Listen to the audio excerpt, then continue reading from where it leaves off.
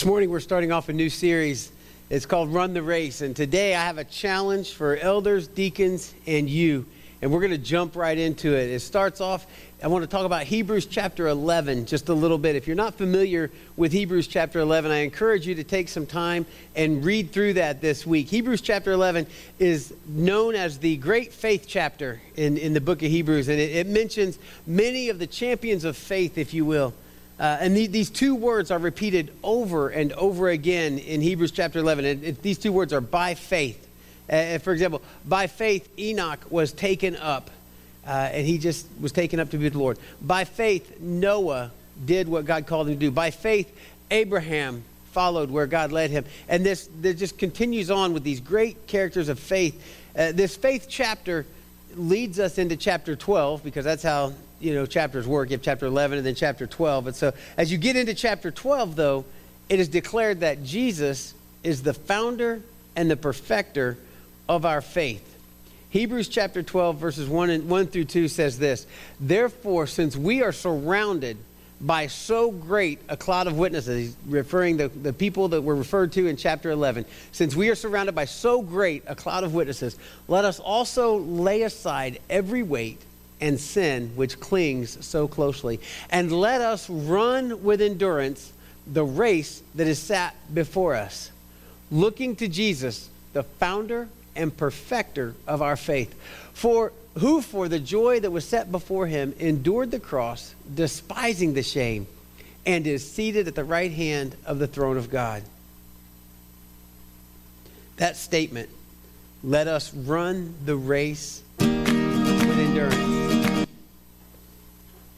Let us run the race with endurance, the race that is set before us, looking to Jesus, the founder and perfecter of our faith. It's the foundation of this whole series on Run the Race. It's the foundation of this whole study, which is a challenge not just for elders and deacons, but for you as well. At the heart of this series, we're going to take a deeper look into what God asks of those who would step up to serve as an elder or a deacon in his church. And in just a few months here at Huntsville Christian Church, we're going to be presenting some men before you to be prayerfully considered as elders and deacons. I thought this would be a great time to look at all of our parts. I always say that when it comes to kingdom work, we all have a part. We all have something to do. You have a part, I have a part, and God has a part. And something to remember is this: God will always do his part. The question is, will we do our part well and consistently? So, what is our part? Well, simply put, and stated earlier in Hebrews chapter 12, our part is to run with endurance the race that is set before us, looking to Jesus, who is the founder and the perfecter of our faith. And I want to illustrate it this way. Let me share it in this way. There was a young man named John Baker. Some would say he was average. Some would say for the sport that he loved, he was less than average. You see, John loved running, and he wanted to be a runner, but he was too short. He was too slight to be a runner for his high school track team. And he wanted to run desperately on the track team, and the coach wouldn't let him. But he loved to run. Now, his best friend was tall and lanky and had that perfect runner's build, so to speak, and he could be a runner, but he wanted nothing to do with the sport, had no desire to run. But John, using friendship and cunningness, went to his track coach to convince him to let John be on the team. He told the coach, if you let me be on the team, if you let me run, I promise you, I'll convince my best friend to follow with me and run for the team as well, to which the coach agreed. And John Baker became a runner. Now, the team's first race was a 1.7-mile cross-country run through the hills of Albuquerque. The reigning state champ, Lloyd Goff, was also running in this race. And so naturally, everyone was there to watch Lloyd Goff do something amazing. And true to expectations, as the race started, Lloyd led the pack as they disappeared over the hills, and the spectators waited. And then they saw in the distance a lone silhouette of a figure running toward them. Everyone naturally assumed that it was Lloyd Goff. But to their surprise, instead, it was John Baker. He totally blew away the field of runners. And he only beat them all, he set a new meet record.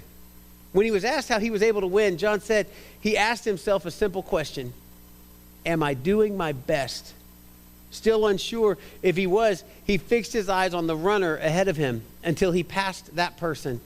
And then he repeated that question, am I doing my best? And he fixed his eyes on the next runner ahead of him until he passed that one, and so on, until there was no one left in front of him. You see, the thing is, John Baker committed at the beginning of that race that nothing was going to distract him from giving his absolute best. Not pain, not fatigue, not other runners. Nothing was going to stop him from giving his absolute best.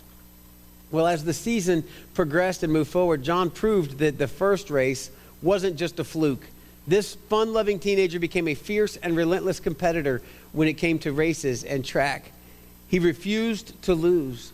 And by his junior year, John had broken 6 meet records and was considered the best miler in the state. His senior season, he ran track and cross country, winning state in both events. He entered the University of New Mexico in 1962. And he took his training to the next level, running 10 miles a day. In 1965, John and his track team faced the most feared team in the country, the USC Trojans. When John's race came, he purposely led the pack the first lap and then intentionally fell back to 4th place. And then on the turn of the 3rd lap, John collided with another runner who was vying for the same position, and he stumbled and lost valuable time. But when it came to the last lap, John dug deep, and he lived up to his reputation, blowing past the leader to win by a full 3 seconds. That's running the race with endurance, friends.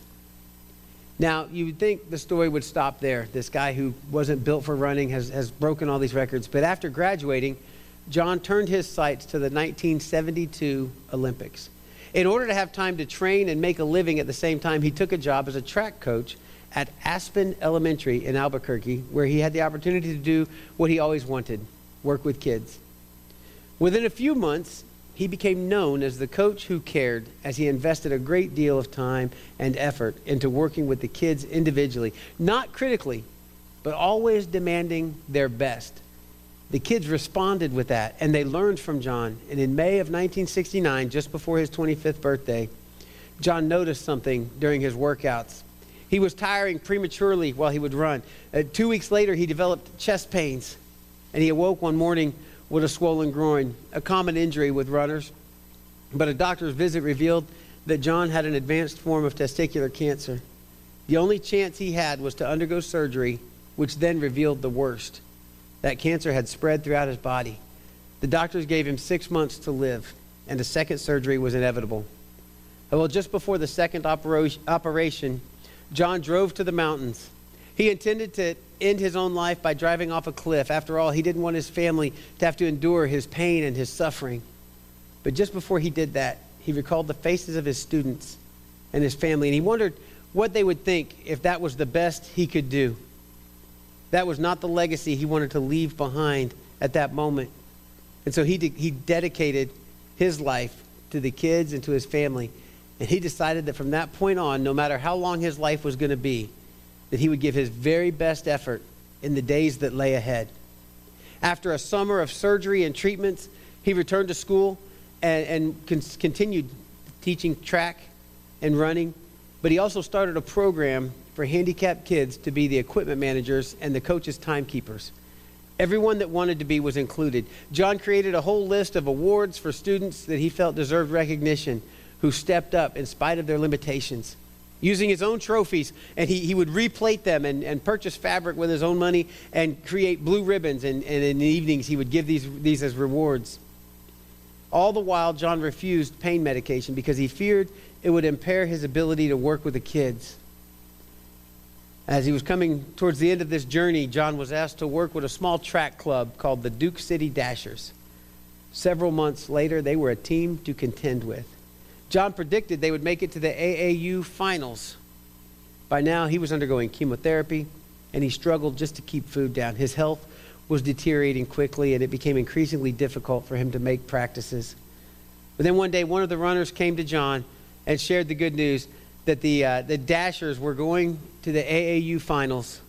And John's last wish was to be there for it, but unfortunately, it wasn't meant to be. A few weeks later, on Thanksgiving Day, at the age of 26, John Baker passed away, 18 months after his first doctor's visit. Now, Why would I read Hebrews 12, 1 and 2? Therefore, since we are surrounded by so great a cloud of witnesses, let us lay aside every weight and sin which clings so closely, and let us run with endurance the race that is set before us, looking to Jesus, the founder and perfecter of our faith, who for the joy that was set before him endured the cross, despising the shame, and is seated at the right hand of the throne of God. Why would I read that and then tell you a story about a guy who loved to run? What does that even have to do with a sermon series on elders and deacons and you, other than the finishing the race part? You see, John Baker was told by many people he didn't have what it takes to be a runner, but he desired that more than anything else. He was not going to take no for an answer. And once he got on the team, he was willing to do whatever it took to run the race and endure. He committed to giving his absolute best to something that he loved to do. Not only that, as he walked through life facing a deadly cancer diagnosis, he still chose to endure that pain so that he could encourage and train others. I think we can agree that John Baker left an imprint on some people. He left a witness on his community and the students that he served. He ran the race physically as an athlete. He ran the race with cancer, and he ran it with mental and physical pain as well. He endured severe pain in order to encourage others. And I think his story is a great illustration of what it is to serve as an elder or a deacon in God's church. As I said earlier, in just a couple of months, we will be setting some men before you that desire to be an elder or a deacon here at HCC. And I think it's fitting that as we come to this season of growth here, that we study what it is to be an elder or a deacon. And I want to say, if you've ever considered this position of service or wondered what it requires and what it is to be an elder or a deacon, listen well and take notes over the next few weeks. And also check the scriptures. Don't just take my word for it. Check the scriptures.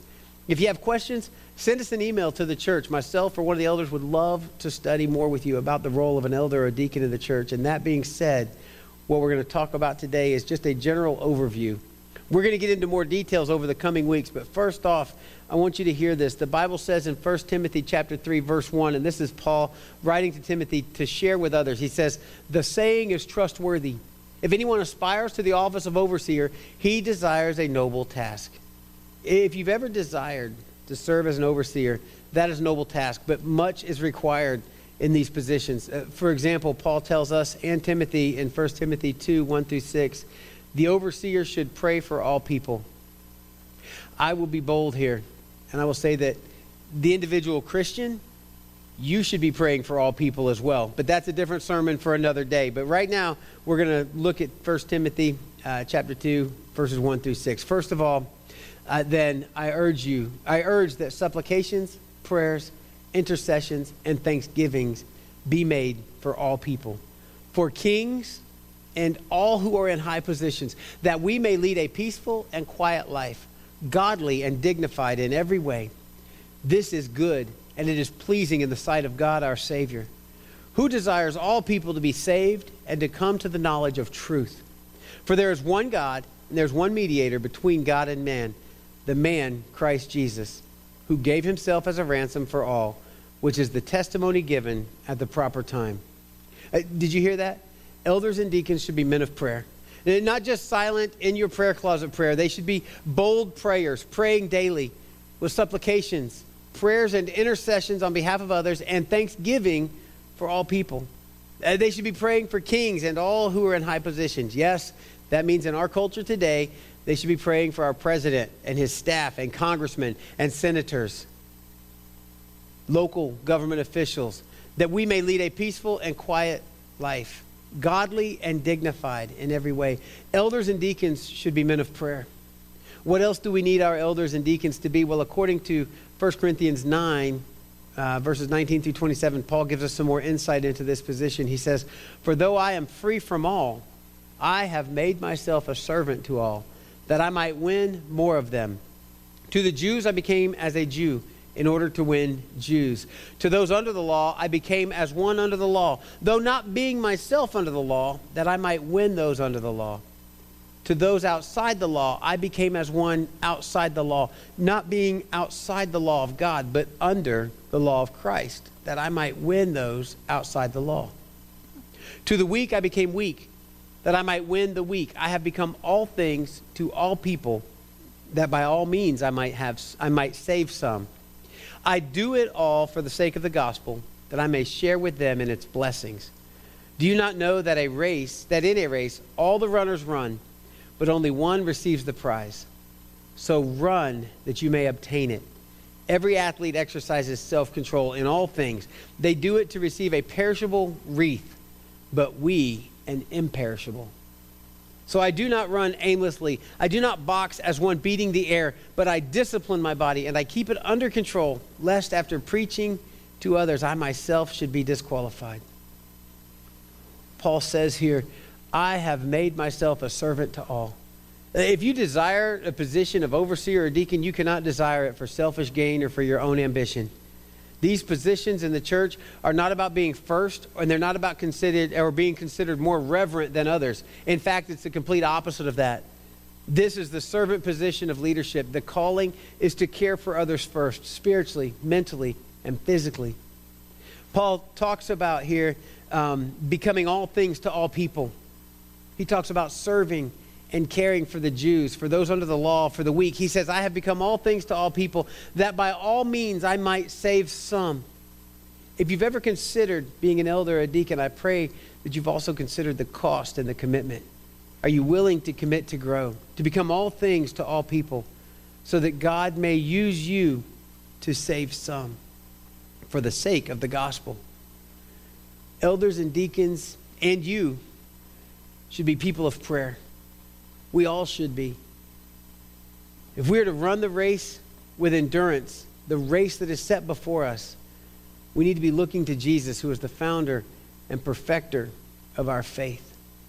We must do it with prayer and supplication and prayers of thanksgiving. You see, we all have a part here. As you're praying for our elders and deacons, pray for our government.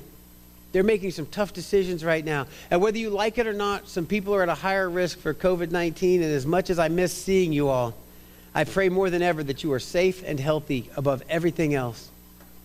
We must become all things to all people. That does not mean that we condone sin or that we condone less than average behavior. Becoming all things to all people means that we should be willing to come alongside others with love and encouragement and accountability, rather than judgment and spite and a holier-than-thou attitude. It means that we should be willing to put others' needs before our own. Remember John Baker? I talked about him at length at the beginning of this message. He passed away 18 months after his first doctor's visit. It may not seem like it, but he had beaten the odds. He was only given 6 months to live, and he lived for 18 months. And also, 2 days after he passed away, the Duke City Dashers, they won the AAU championship. John ran his race with endurance. A few days after his funeral, students at Aspen Elementary began calling their school John Baker Elementary School. And a movement began in the community. A name change request was sent to the school board. 520 families in the district voted unanimously for the name change. And today, John Baker Elementary School stands as a testimony to a courageous young man who believed in giving his best effort right down to the very end. He ran his race with endurance. Something else I found out about John Baker. 5 years before he was diagnosed with cancer, he wrote this poem. And as we come to our response time this morning, I want you to consider his words about running the race that we call life. He writes this: many thoughts race through my mind as I step up to the starting line. Butterflies through my stomach fly as I free that last deep sigh. I feel that death is drawing near, but the end of the race I do not fear. For when the string comes across my breast, I know it's time for eternal rest. The gun goes off, the race is run. Only God knows if I've won. My family and friends and many more can't understand what it was for. But this race to death is a final test, and I'm not afraid, for I've done my very best. John Baker committed to run the race of life with his absolute best. He knew God, and these are good words for us to consider. But let's consider and count on the words from Hebrews 12:1. Therefore, since we are surrounded by so great a cloud of witnesses, let us also lay aside every weight and sin which clings to us so closely. And let us run with endurance the race that is set before us. As we come to our response time this morning, how will you respond to God's words concerning endurance and running the race? Not just for elders and for deacons, but also for you. As we sing our response song, consider how you will run the race that has been set before you.